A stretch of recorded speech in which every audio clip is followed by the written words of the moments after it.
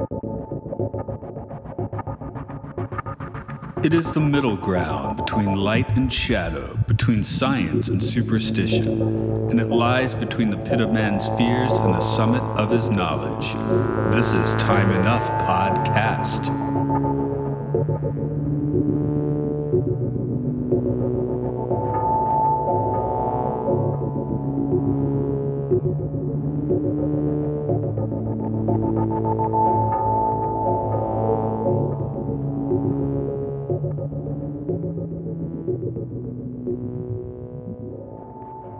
Hello, welcome to Time Enough Podcast. It's where we talk about episodes of The Twilight Zone and beyond. This is Matt here. Joining me today from the Mission Log Orville podcast is Captain Mike Richards. Got to put the captain on today. I think it's funny that is nothing that comes completely from external to myself. I know. Which I've kind of learned to live with, but I would never introduce myself that way. So no, that's why I'm introducing you that way, because today's episode is Odyssey of Flight 33. So, you know, it's a fitting space to do that. Have you flown a Flight 33? Oh, I'm sure I have. You know, the numbers kind of run the gamut. Usually flight 1 to about 6,000 are used for commercial purposes. Above that, you start getting into things like ferry flights, charters, things like that. But believe it or not, the airlines have, you know, a rhyme or reason to the numbers that are assigned to flights. And it usually kind of starts with lower numbers like 1, 2, and 3, like Transworld 1. When I was back in the day when I was at TWA, kind of circled the globe going one direction, and Transworld 2 circled the globe going the other direction. And then they had flights 3 and 4 and 5, and they kind of went up from there. Other airlines, you know, if they're just flying around Texas, the flight 1 probably goes, makes a little triangle. Flight 2 probably makes a triangle in the other direction. East and west, odd and even is kind of a convention also. Yeah, I felt stupid last year. I was reading a book and only just learned about the interstate system in America. Like if it's generally north to south, it's an odd number. If it's generally east to west, it's an even number. And if it goes around the city, it's a 3-digit number. Yeah. And I guess they just sort of looked at it like a graph, because as we all know, you know, kind of life and, you know, history and settlement in the U.S. kind of started in the east and went west in many ways, the colonization anyway. But this grid system kind of looks more like you're looking at a graph. So starting in the Southwest United States, you got the 5 in LA, right?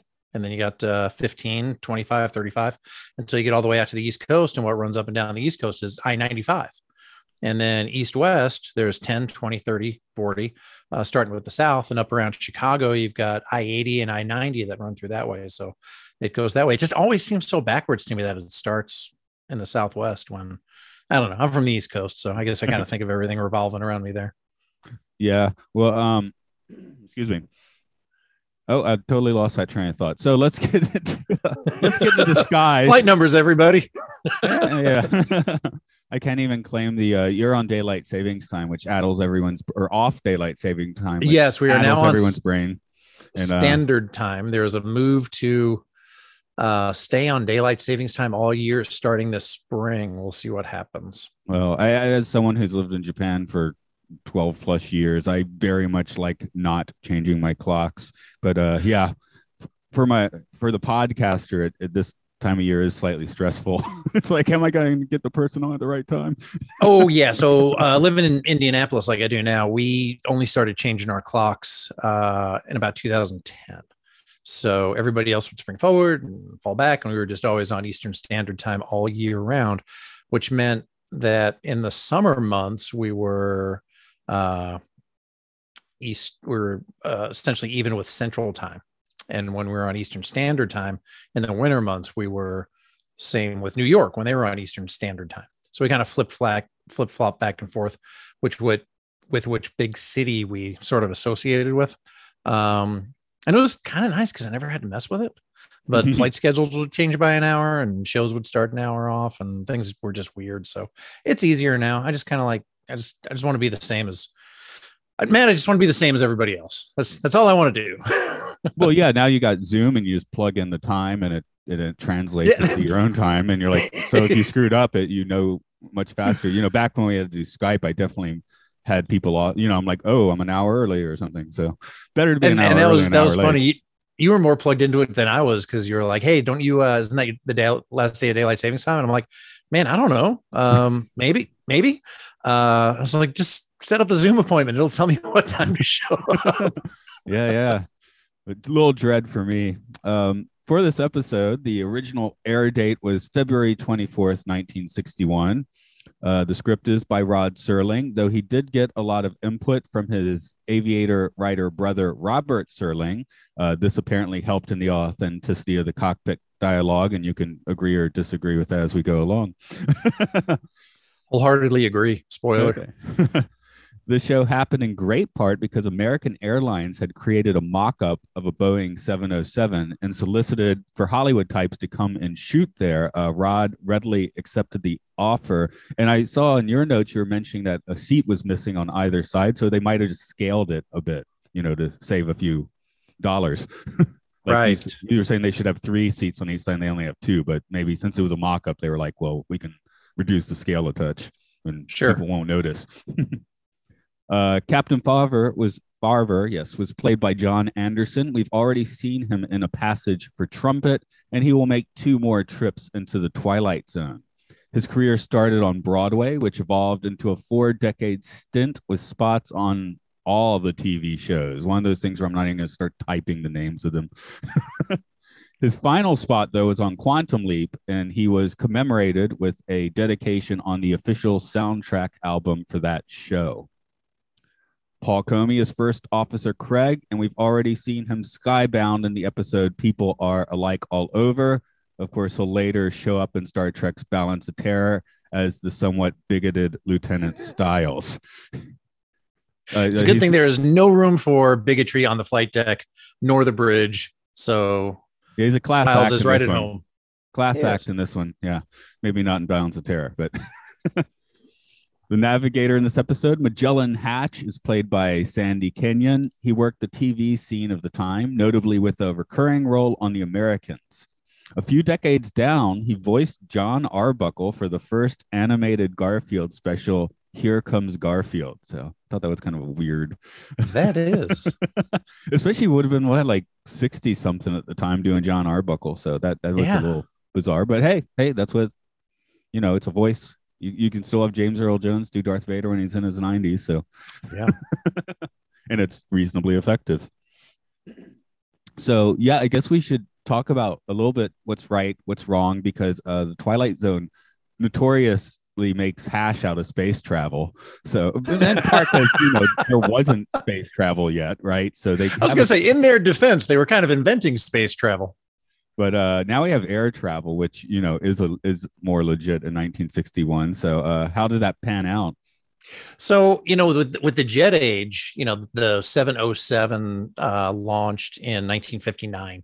And there were some other corporations that built similar aircraft at the same time. There was a de Havilland Comet. There was the Douglas DC-8, and they all kind of were about the same vintage aircraft, highly swept wings,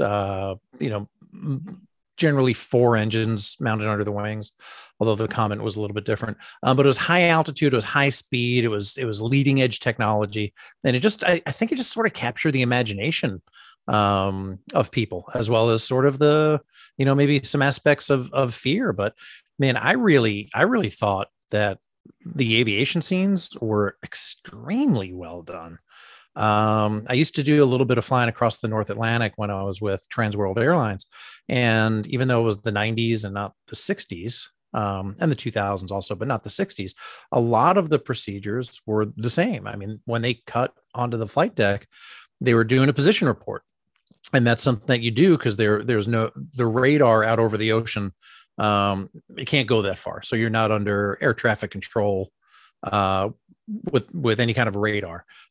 So you report your position, and there's somebody that you're talking to on the radio that kind of plots the positions of all these airplanes and make sure that nobody's going to hit anybody else, basically. But crossing the North Atlantic about every 10 degrees of longitude, which ends up being about 45 minutes at those latitudes. That, if I got that right, it's about every 45 minutes to an hour. You report your position, then give an estimate for the next one, including the time and your altitude, and the name of your next fix. And then they also threw a little meteorological report in there too, of temperature, weather, and things like that. And that was spot on. I mean, I would love it if I was watching modern shows that got aviation as right as this did. It's almost, yeah, it's like this is kind of a infomercial in disguise. You said the 707 debuted in 1959. You know, meticulously engineered and designed. Like they kind of tricked Rod into doing their commercial for them. But I mean, yeah, what do you say? You know, he had a good script for it or whatever. So whatever, you know, everyone wins in the end. It's like, you know, I'm sure there was some sort of conversation with American that said, just make sure the people don't think there's anything wrong with the plane. And that line was put in there of, this airplane is perfectly designed and engineered. So I bet that was probably part of the agreement to use American's mock-up. Although Rod was notoriously, you know, persnickety with sponsors coming in and telling him what to do. Although in that case, like, whatever, I can write a story where the plane works fine. So yeah. Few years later, the plane definitely, well, it has a gremlin ripping off the engines to make it not work fine. But there's nothing wrong with the plane. I mean, that's just an angry gremlin. What are you going to do? You know, that's funny. You mentioned the Navigator, credited with the first name Magellan. That's right. Is that interesting? Okay, because we all know Magellan, the Navigator, right? Circumnavigated the globe. He personally didn't. Well, it was part of a team. Let's get that right. Part of a big team. But when I was a new first officer on the McDonnell Douglas MD-80, getting checked out by an old salty seasoned vet, we just sat down. He started calling me Magellan. Did that for the whole entire trip. May have known my actual name, might not have. I don't know. May have been a fan of this episode. Yeah, he may have been. At the end of the trip, he signed my paperwork, and I was good to go at that point. So it didn't matter a whole lot to me. But yeah, in fact, one of the flight attendants came up and said, "Hey, what time are we going to get there?" And he was like, "I don't know. Why don't you ask Magellan over here?" So as soon as I plugged into this and rewatched it for the first time, and not terribly long, probably the first time in a few years anyway, I just kind of chuckled at that opening scene. Yeah, I read a book about that journey a few years ago, and I think they set off with like something like 3 ships and 400 people, and I'm probably wrong on both those numbers, but something of but that. lots of ships, lots of people. Yeah, and showed up, you know, like 5 years later, something with like 18 people. Again, all those numbers are probably wrong, but the general feeling of it is correct. And Magellan, which was one of them that survived. Oh no, he tried to make himself a god in the South Pacific and got himself killed.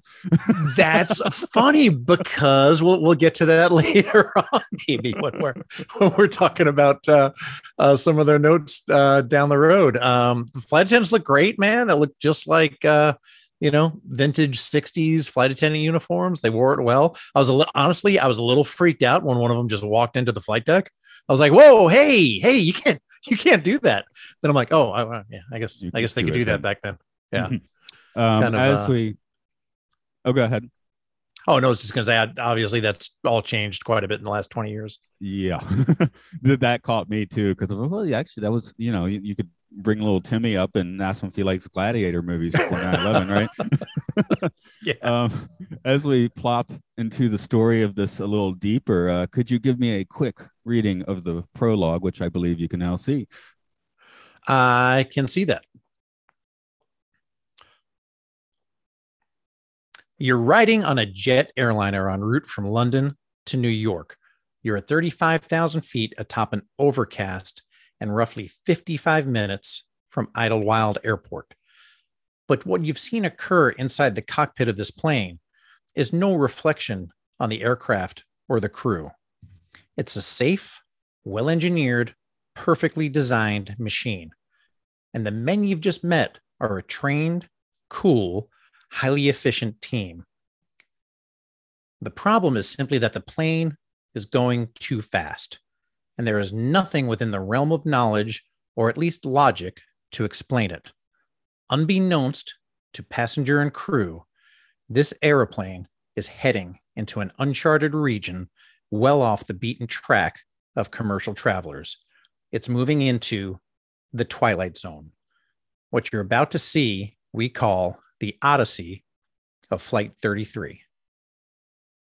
All right. Now that you've read it, there's almost like a little commercial right smack in the middle of the prologue. Yeah, there sure is. It's like, oh, save your phone calls, folks. The airplane's fine. But and to that effect, yeah, the flight crew is, cool as a cucumber throughout this entire episode, as opposed to as we're talking, the Back There episode of this podcast just went on live, and that's another example of someone. Well, the image I used is the Professor Russell Johnson, wildly banging on the door of Ford's Theater, like not doing well with his time travel experience. So these guys, yeah, they do it kind of Starfleetish, right? They did, man. And that captain it was funny because, as he started off, it was just so kind of stereotypical of kind of the ego that many, many airline pilots have. Well, thanks to great teamwork and my expert flying, we're going to be on time even a couple of minutes early into Idlewild today, which, by the way, is now known as JFK, John F. Kennedy Airport, for those of the listeners that maybe didn't know. I noticed, I didn't put it in the trivia because it was too in the weeds, but it seems like people did. Oh, I'm thinking LaGuardia. It's LaGuardia, right? There's JFK. So the two main airports in New York, in addition to Newark, which is in New Jersey, is JFK and LaGuardia. And JFK was formerly known as Idlewild. Okay. Oh, there we go. And LaGuardia, I guess, had just some different name because I was knowing that it didn't officially get the name until it was open for like 8 years, but it said people just 2 weeks after it opened were already calling it that. So. Oh, okay. Interesting. But apparently it was LaGuardia in 1939. Because that's when they were talking about LaGuardia. Right, but it wasn't officially the name. But that's what everyone called. That's what everyone called it anyway. It's kind of like how we still call it, or a lot of people still call it the Sears Tower in Chicago, even though it's You spell Series Willys. Yeah, if Ferris Bueller calls it the Sears Tower, then you call it the Sears Tower. That's all there is to it. Man, the speed, though, there was a couple of really neat references to speed where the captain was like, whoa, I just got a sensation of speed. And then he even said, well, it's gone now. And then dude in the back, that's also a commercial for wearing over the ear headphones or earbuds or something in the back of an airplane. That British, I think he was a naval officer who was getting talked at by some woman for far too long. So you could tell he was not wanting to listen, but he picked up on a sensation of speed too. But then he even clarified, he said, well, not speed, acceleration, because you can't really feel speed unless there's something relative to you, right? Another car driving next to you or the wind or something like that. But you can feel acceleration, right? You get pushed back in your chair, you change, that sort of thing. So they did kind of draw that line. I thought that was smart to draw the distinction between, a sense of speed and a sense of acceleration. I also liked the distinction that they made between airspeed and ground speed, because when they were starting to go over 900 knots and then 1100, they said their true airspeed was 470 knots at one point. To get up to 900 knots of ground speed, that means they would need 430 knots or approximately 500 miles an hour of tailwind to get up that fast. And Stiles, you ought to know better, man, because he was a navigator on the Enterprise. It wasn't for another couple of years. I get it. But even as a co-pilot for global airlines, he should have known that ground speed and airspeed are two different things. And he mentioned the wings coming off, and the captain was like, come on, kid. Ground speed doesn't matter. It's our speed through the air that matters. And that's why they weren't. He's got a good 5 years to go to the academy and learn that, right? Yeah, he does. He'll probably, they usually teach stuff like that in Captain Upgrade, though. So as a co-pilot, you probably didn't get that. You probably didn't get that training yet. But man, they got over 3,000 knots at one point, they said. Which is impressive, man. That's that's New York to LA in an hour. Wow. Which was because we hear about speeds in space, right? How fast the Voyager probes are currently going, that sort of right. thing. And those numbers just sound insane again because there's nothing there. So yeah. And I know, and I remember reading, one point, the shuttle, I think 18 to 20 something, low 20,000 miles per hour upon reentry. So when it first kind of starts to skim the atmosphere, it's going about 20,000 miles an hour, if not a little bit more than that. So super fast. This might go in the white people all look the same bin, but I was like, if you add the three guys on the flight deck together, except for the co-pilot who looks different, you get Daniel Craig. You kind of do, and it's funny. 60th anniversary of James Bond this last month of October. So all of the films, all of the Eon films anyway, were available on Amazon Prime. Watched them all. Finished last night with my wife, with Spectre and No Time to Die. It was a lot of fun. It really was. I will probably save this for your Spy-Fi podcast coming up in the future. But yeah, so I've had some good looks at Daniel Craig lately. And when I saw that note on there, I just laughed. But yeah, they did. Man, the captain, he had great pipes though. I mean, he had such a commanding voice. Really, really enjoyed kind of the gravitas of the character that he played in this episode. Now they kept mentioning speed so much, and of course you couldn't in 1961, but could the in-flight movie be Speed? Is that reasonable? Because you don't show crashing planes on a plane, right? You don't show any air trouble in an in-flight movie. It's like, but Speed it's still like public transportation. So I think car crashes are okay. They do, as you know, like to stay away from hijacking and air disaster films. I guess because that movie has kind of a plane feel and that they can't really get off the bus, right? So I was like, would that one be okay? Would that one be okay on a plane? It definitely kind of does.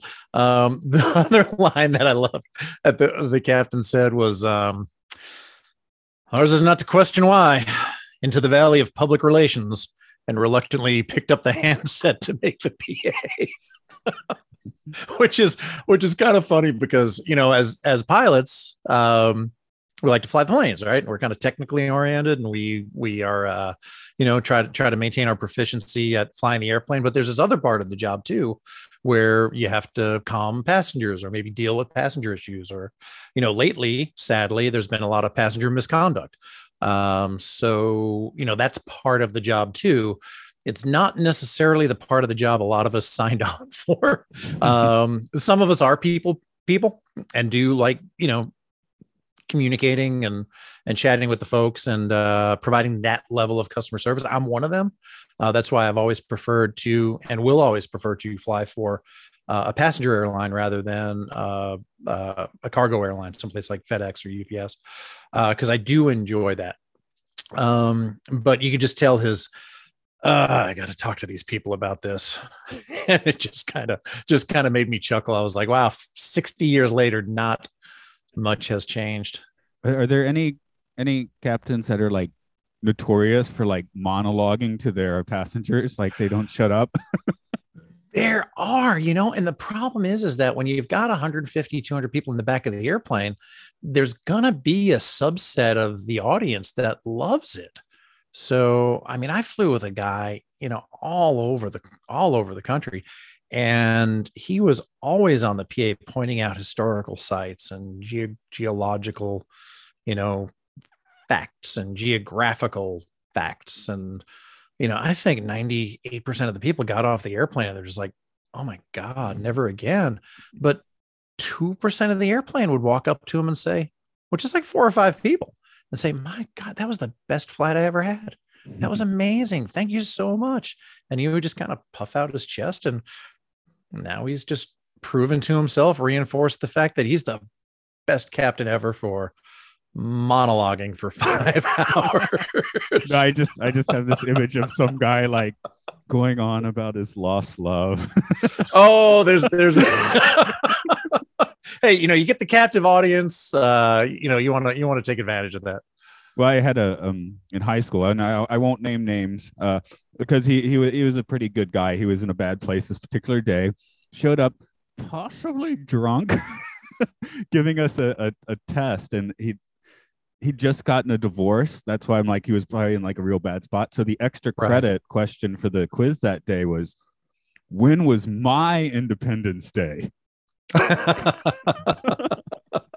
So we're all like, okay, this guy's not having a good day here, or he's having a great day. I don't know, but maybe I would. I can only speculate gladly on that. Some days I think I know how I would feel about that. But I did like the after they got that big jolt, which I think they were going faster and faster and faster. I don't really know, but they got that jolt. I think that was them traveling through time, like maybe hitting the time barrier. Slingshot on the sun. Yes, exactly. And well, I just so many things there, but I'll stay away from it. So I think that was them going through the time barrier. And he said, well, I got to say something with the people. And he said, we've flown through some clear air turbulence. I was like, cool. That's a thing. That's a term we still use. It's turbulence not associated with thunderstorms or anything visible. It's just can happen at any time. Clear air turbulence, and a atmospheric phenomenon. And I was like, ooh, I like that. I'm going to have to use that. We flew through some clear air turbulence and atmospheric phenomena. Save it for someone flatulent in the cabin, maybe. Yeah, I'm just going to say that could be anything. I mean, that's a get out of jail free card, man. I wish I could come up with a specific example, but some of the like theme park codes for problems are like pretty wild, because they don't want to be like somebody just had a heart attack. They, right. Yeah. And they just have like, depending on the ride, it might kind of be themed to whatever it is, but the staff all knows what that means. Yeah. I mean, there's folks that won't say turbulence on the PA. They'll say rough air. They won't say, thunderstorm. They'll say rain showers.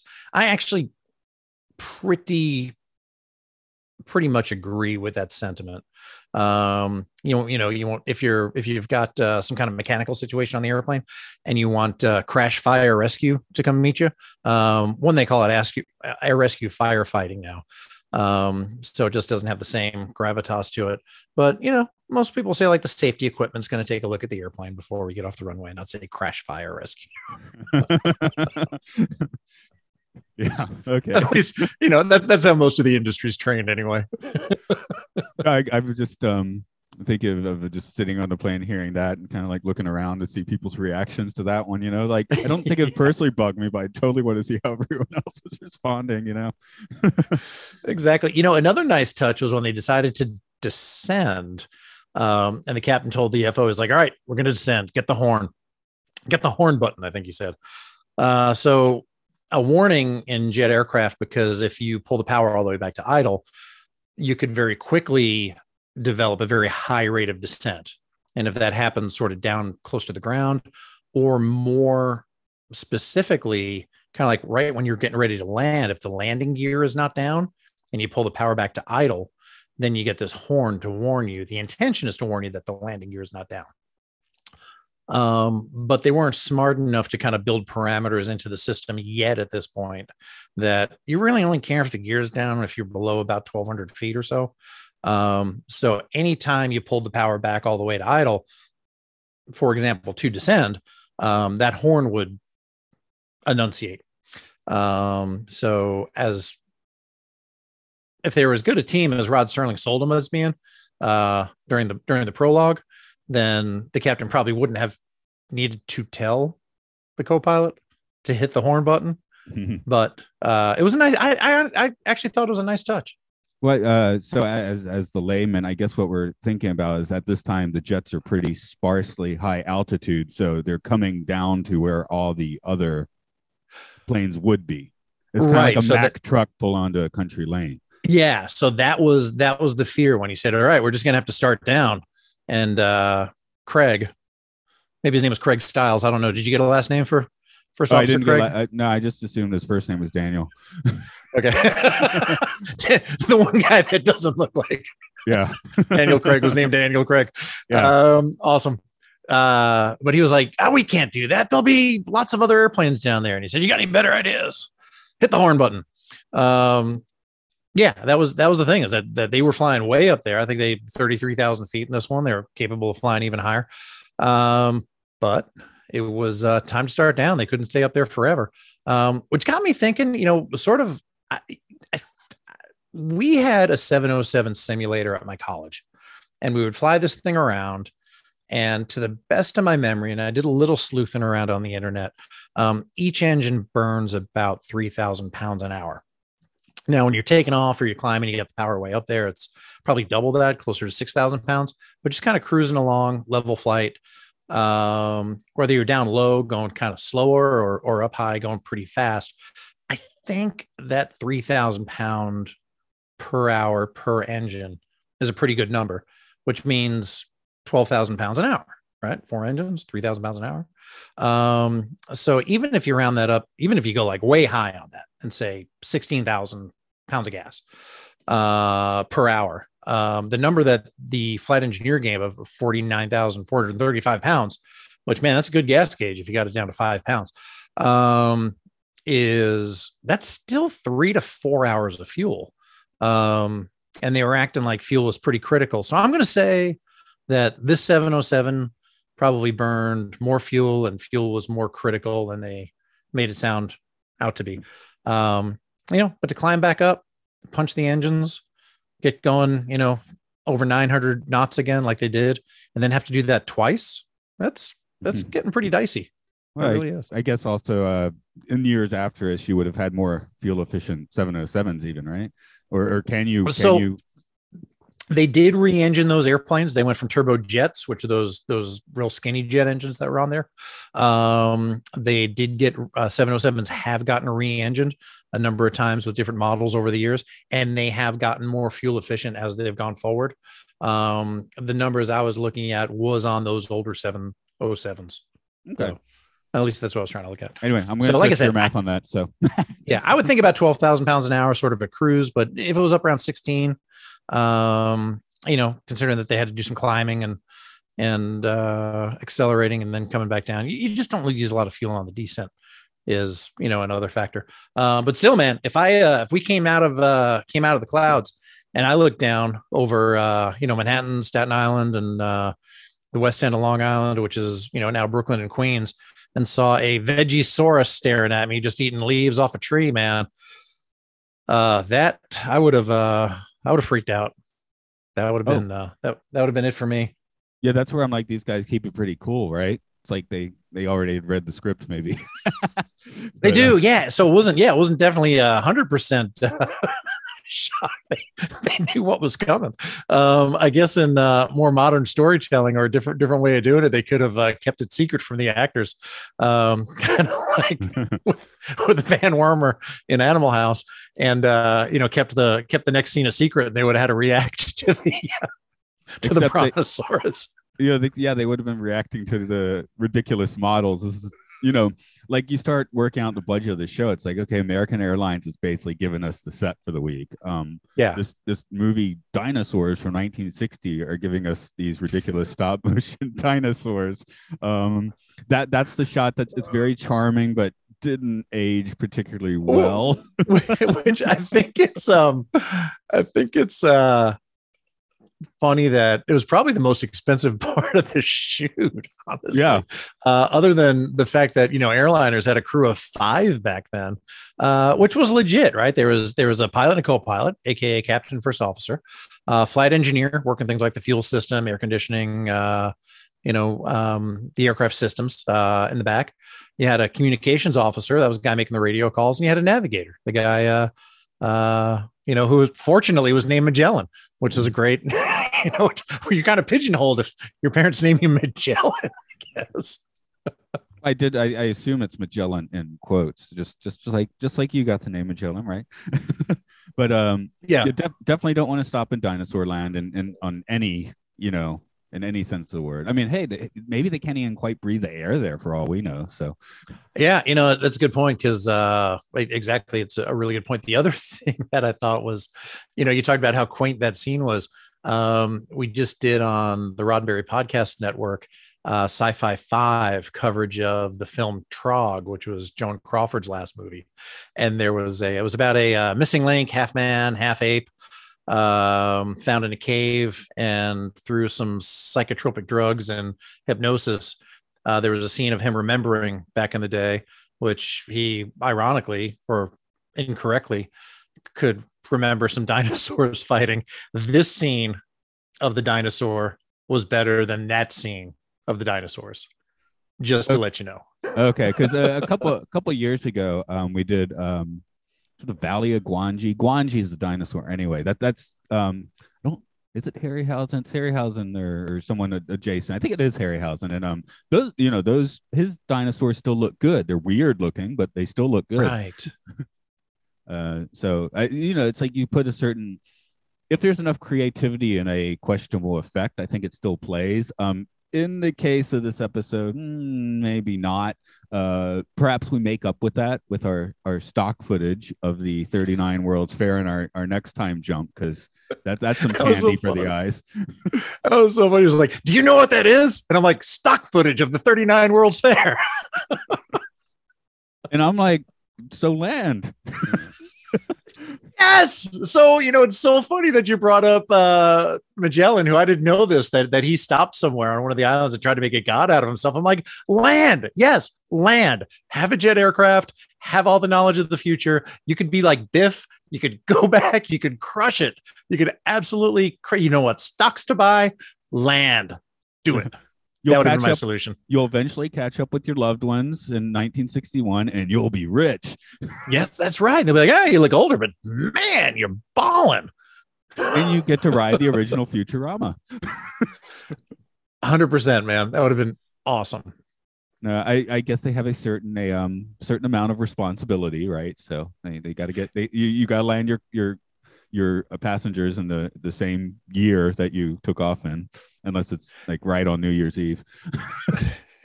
Did you mention the soundtrack in the trivia? I did, and I think it actually was stock. It worked. It worked great. Yeah. I'm even thinking, at the risk of making my computer dumb down, I'm going to double check, but I think it was a stock soundtrack, which kind of surprised me because it really did fit the story well. Like I've said on a few episodes, the Twilight Zone tends to be a third commission soundtracks, a third repurposed soundtracks, and a third what's in the library. And I think this actually was a what's in the library episode. Man, it sounded great. The most powerful memory I have of this episode wasn't necessarily the first time I saw it, because I was much older than that. I was probably in my late teens or so. I think I had just started flying light airplanes in training, and that sort of sign off by Rod Serling was just so powerfully haunting that it just stuck with me, with the music as it faded out was just so good. Yeah. So definitely had a nice connection there. So I'm just gonna have to trust my memory was that it actually is stock, but if I don't have the ability to double check at the moment without going across the room and grabbing my iPad. So no, it just worked. That's the great the great part of it. A couple of things that have not changed at all in the airline business since then and now. Flight attendant making the point that not only do you have to be an honorable man if we are to go out, but you also have to be single. That needs that always seems to be made clear. I am married. I do not. I'm not in the practice of taking flight attendants out or asking them out, but when I do chat with them, they're always like, "Yeah, so and so went out with this guy for like 3 months, then found out he was married." I was like, "How do you keep that? How do you like show? I want to know." No, I don't want to know. Not how much. Yeah, they're just not home much, I guess. But yeah, I thought that was funny. And single being the operative word. And then also, flight attendants asking the pilots to make a PA. You would think that the passengers would listen to a flight attendant who picks up the radio and says, "Hey, we're getting some bumps. Captain, turn on the fasten seatbelt sign. Please sit down." Or if they say, "We're getting ready to land. Please we're going to come through and collect any trash and stuff like that. And it's amazing how often we're kind of asked to, hey, could you make a PA? Because they're just not listening to us, especially in kind of a non-routine situation. If there's a mechanical delay, if there's a weather delay, if there's something where there's just a little bit more technical knowledge needed, because the skill sets of flight attendants is phenomenal. They know how to do so many things from first aid to de-escalate things to evacuate an aircraft. Like what they do is very specialized and very important. They're highly trained and professional. But if they need to communicate something about the weather or an aircraft malfunction or an air traffic control delay or those kind of things, specifically then is when they ask us to make the announcement. And that makes sense. But I kind of got a little bit of a sense of, wow, that hasn't changed when the flight attendant asked the captain to make an announcement. Mm-hmm. And if you'll look out to the right, you'll see a pterodactyl flying alongside us. Give him a little wave. And if you look out the other window and you see a gremlin on the wing, that's just the B plot, folks. We have other things to deal with. Yeah. What's random time travel or gremlins on the wing worse? I don't know. That's a great note. I want to definitely give you credit for that. I just looked down and saw your note that said if Shatner was on the flight, it would be the B story. Yeah. Oh, that's my own thought. Okay, cool. Being spat back at me. I love when that happens. Yeah. And just to rankle a few feathers, my final note, which maybe belies you mentioning the closing is creepy, which I was like, oh, they could have closed with Dr. Samuel Beckett never returned home. And spell it wrong. Yeah. So I guess this plane does make it home in the end, so because it has to, because it's trying to sell the Boeings. I guess so. Is that your is that how you sort of envision this in your head canon, that it makes it home? Well, actually, no, I'm not sure because of my last note. So yeah. I don't know, man. I've always had this sort of really haunting feeling that I'm going to go outside some night and just hear what doesn't sound like a modern airliner, right? They have a very different sound with those turbojet aircraft, those straight pipe jet engines. That I'm going to go outside one night and just hear those like howling, on a windy, overcast night. Nice, and I'm just going to have to shoot up a flare or do something, because that's Flight 33 and they're trying to make it home. I don't know. Maybe I think they might eventually make it home. It was just so wonderfully burned into my memory. I'm just thinking of the Simpsons Halloween special where Homer is going through multiple realities and finally settles on with his toaster, right? And finally he's like, oh, they all have like fly tongues. Like, close enough. So maybe they'll get close enough. Again, 39 World's Fair seemed close enough to me. Just they probably have some awesome food there. Oh, I bet. Yeah, I mean, you saw my notes. I'm like, yes, land. Because like we can't land at LaGuardia. It's only got 5,000 feet. We can't land in 1939. I'm like, not with that spirit, you can't. Yeah, you can. So you crash the plane a little bit. You'll be heroes, dude. Airplanes run off the end of the runway at LaGuardia all the time. Like, chances are they'll be fine. And then you'll be gods. Yeah, there we go. Let's do a few questions on this episode. I think in this case, who went into the Twilight Zone is a relatively easy question. Do you want to go any further than this plane? Yeah, the plane and everybody on it. Yeah, no, I don't think so.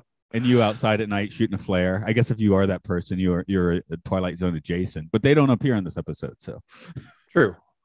Yeah, you were not in this one, if I remember correctly. Any possibility of this being a delusion by one of the people on there? Since you brought up Ferris Bueller's Day Off, there's the fan theory that the whole movie was just a Cameron fever dream. Could this have been a sort of a hero delusion from the captain? I don't think so. Yeah, I think the whole plane went into the Twilight Zone. Yeah, and once they start seeing back in time stuff outside of the windows, that's pretty much where we're like, Okay, that seals the deal. The captain's not just flipping out. That seals the deal. Yep.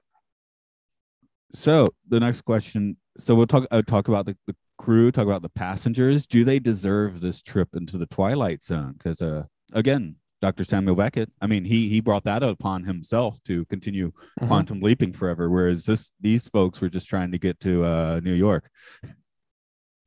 I don't think they did. If there was some foreshadowing of, this plane's not ready yet, or those kind of tropes with new aircraft types, where the test pilot's going to the manufacturer and saying something's wrong, it's too fast, we're flying too high, nobody knows what's going to happen, then I would say yes. This no, well trained, crew working together as a well-oiled machine, flying, using the right procedures, using the correct terminology. No, I think they were doing all the right things. I don't think they deserved it whatsoever. What did they mention where they had flown from? I don't remember if they mentioned that in the episode or not, because now I'm like, maybe they were flying above the Bermuda Triangle or something. No, I mean, if they were going from they were talking to Gander Control, which is kind of an air traffic service or air traffic control facility that you speak to crossing the North Atlantic. That those procedures are essentially unchanged as far as I know to this day. And they're sort of a radio relay station. So no, they weren't near there. I mean, I think they must have been flying somewhere from say Western Europe, or at least overflew Western Europe before crossing the North Atlantic. But I don't think they ever said. I think they just said en route to Idlewild. Okay. Yeah, because that had me wondering, and I'll date my last viewing of the film Millennium by saying I rented it on VHS from a West Coast Video. So the last time I saw it, so I don't remember much. But I think that if I remember, that movie has them specific Bermuda Triangle crossing or something. Oh yeah, and it. I'd like to say Cheryl Ladd never looked so good, but Cheryl Ladd does not look bad in anything she has ever done. Even in that film. But yeah, I almost wondered, like, do I need to watch that film again? Just because I was like, does that actually riff from this? I can't remember, because just as research for this. I didn't have did not have the motivation that far, but it did have me like kind of curious about that one again for other, weird time tripping passenger jets. Right. Let's put this episode on the tripometer. 0 is not trippy all. 5 is very trippy. Decimals are fine. Interesting noises are fine. What do you want to give it? 0 through 5, you say? Yeah. Boy, time travel. The only thing that I could somehow sort of think about was, there was so much talk, and breaking the sound barrier was such a big deal, that the only thing I could think was that this is some sort of hypothetical time barrier that they hit, which is an interesting concept. You go fast enough, you go back in time, you go fast enough, going the other way around the sun, you go forward in time. So I think I don't think time travel is really anything new at that point. I think applying it to, an airliner going way too fast, I don't think it was super trippy, man. I'm thinking it was like a 2 point, maybe like a 2 point square root of 2. Okay. Yeah, that's a good, not quite a decimal, but yeah, I can take it. I'm saying, man, me and math is weird. Like, I wasn't that great at math at school, but decent enough. And then about 15 years ago, I was teaching English and math, and my math skills were like real sharp for up to nice. like up to trigonometry. I didn't know. I've never had calculus, but yeah, I can barely compute numbers in my head anymore. I've lost the skill. It's you got to use it or you lose it. It's true. Yeah, there used to be some pretty. I used to. Yes, I agree. I'll just leave it at that. Yeah. So anyway, I was sitting there trying to actually work out the square root of 2, and I was like, I don't want to do that anymore. I guess it's like 1.66. I don't know. No, Yeah, I no, think it's giving up. Giving up. Okay. giving up. I'm gonna go higher because for me the atmospheric conditions of this episode were pretty trippy. So I'm gonna take it all the way up to 4.5, subtract a point for the dinosaur, and then add 0.5 for showing me the 39 World's Fair and settling on a 4. That's, I like the way you showed your work. I mean, that's very important in math as well. Not just to give the answer, but how'd you get there? And that was good. Oh, that's why. No, actually, that's why I would get bad scores in my high school math classes, because I just I do it all in my head and just write the answer down. But that's why I just did. I didn't write it down. I told you it, right? So yeah, no, that was good stuff. But yeah, I'm notoriously bad for not showing my work, actually. But yes.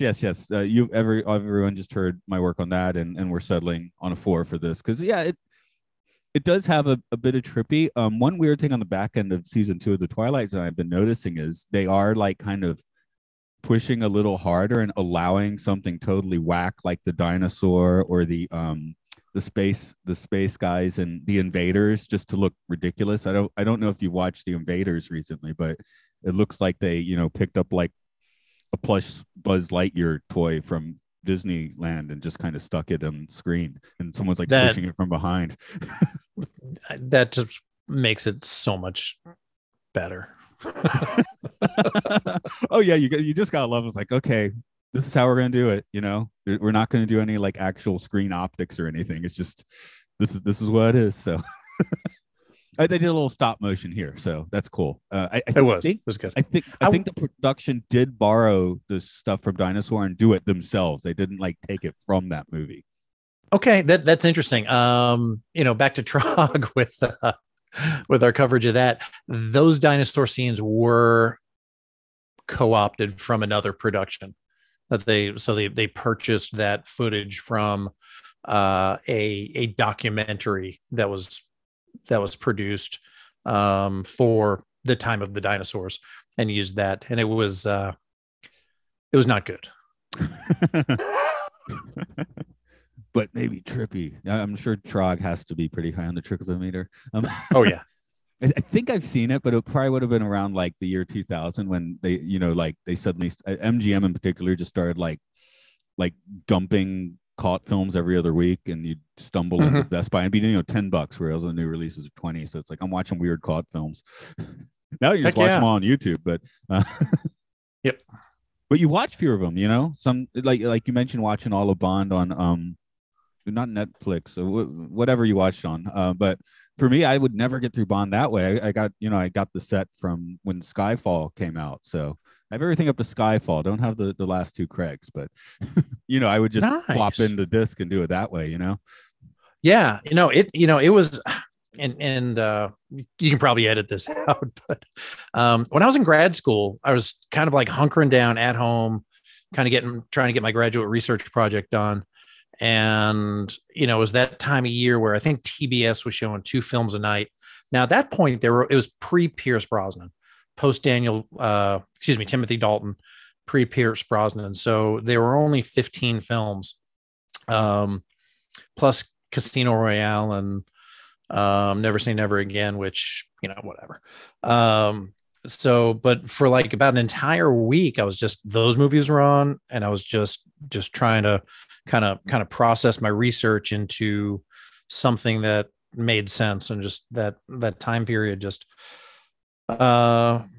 just kind of wanted to revisit and watch all the movies again while I could. And it was a blast. It really was. Yeah. So I'm not gonna. We can do Bond talk. Like I said, 30 minutes of focused Twilight Zone talk, and the rest can go wherever it needs to. So now that we're talking, you got to give me your favorite Bond film. I don't need to know your favorite Bond. I want to know your favorite Bond film. I think Skyfall. I can almost agree with you, but I'm still angry at that movie for killing the fan theory that James Bond is a code name that all of these guys get. So it's interesting because I view watching the other ones all the way through. Bond, I don't think there is any doubt I mean, there could be doubt, but I think the films from Sean Connery, Lazenby, Moore, and Dalton, and Pierce Brosnan, it's all the same character. There's references to the wife. There's references to the past. I believe that all of those actors played the same character, and then Daniel Craig Bond was a reboot. Right? They started that off in the beginning and promoted him to 00 status after he got that second kill, which was easier than the first. So that was the first sort of true reboot. And the rest of the films, really, I mean, I don't know how, James stayed so fit for, 40 years, but 40 years. Marvel that Comics was continuity. Yeah, but that was all, in my mind, as far as I could read it, watching the movies one after the next, inside a month, that was all the same character. And there was some, go ahead. Oh, that's why I was bringing up Marvel Comics, because if you look at the original X-Men, Scott Summers Cyclops is clearly 18. And around in the mid 2000s, he's clearly made to be like 35. It's like, well, that doesn't work. No, it doesn't work. And then there's X-Men Evolution, where it's like, contemporary, but they're all in high school. And it's like, whoa, hey, whoa, that's not my Cyclops. Yeah. So I'm not going to say it's the best Bond film by any means, because it's definitely not. But the one I watch most often is Moonraker. So there is something that the one thing that I do miss in Craig Bond is that sort of charm, that boyish charm. And it's a tough thing to pull off. I think Roger Moore relied on it too much. I think, honestly, Pierce Brosnan probably struck a really good balance of badassery and sort of British charmingness and aloofness, whereas Daniel Craig was just pretty much full on badass, the whole time. So I think films like Moonraker and For Your Eyes Only are just a wonderful amount of fun. The opening scenes on those films are just so outrageous and so in your face. And then the Bond theme plays before they roll the opening credits. And it's just so much fun.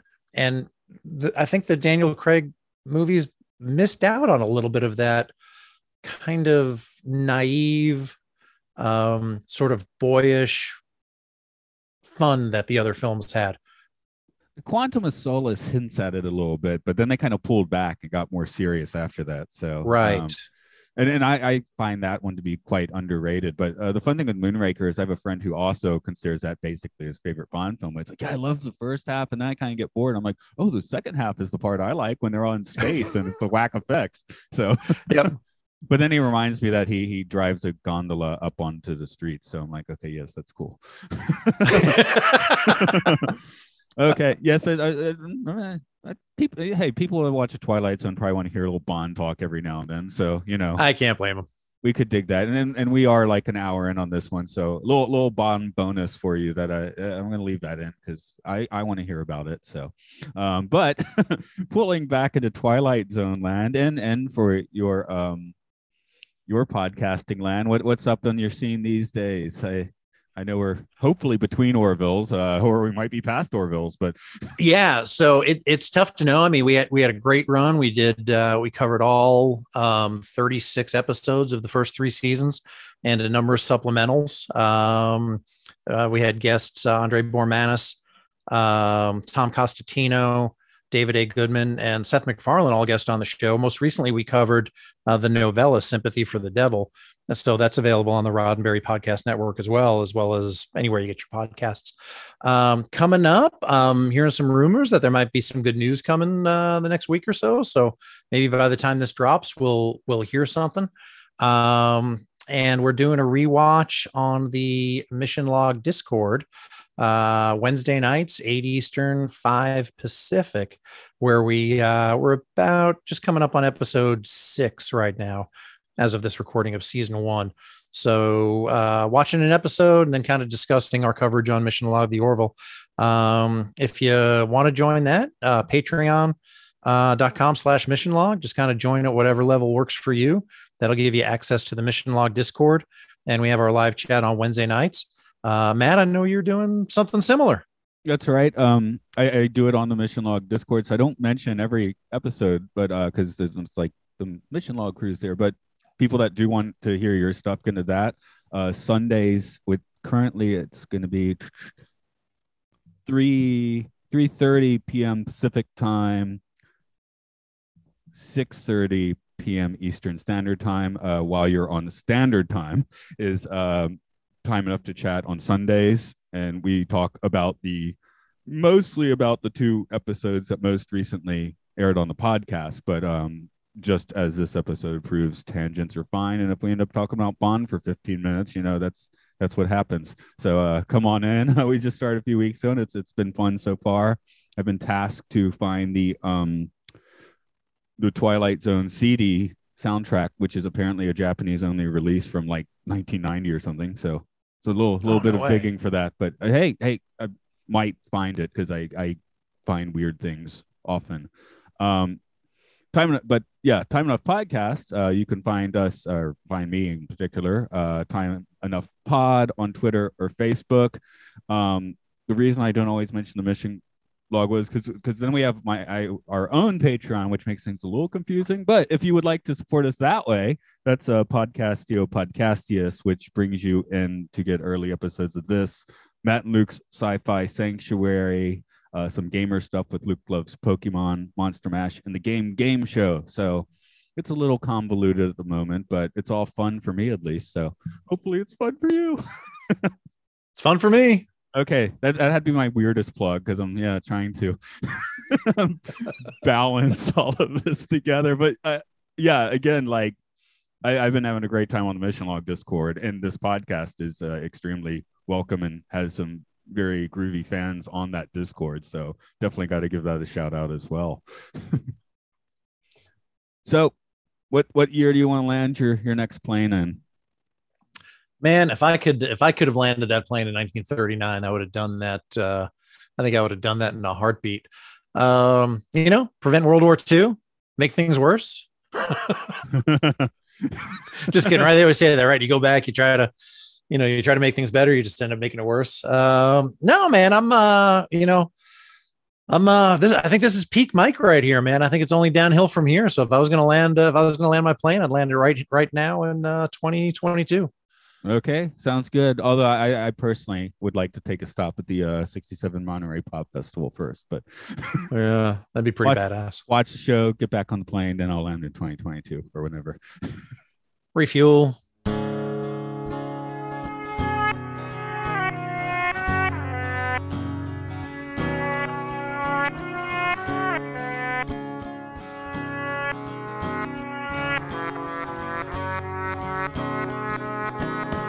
Yeah.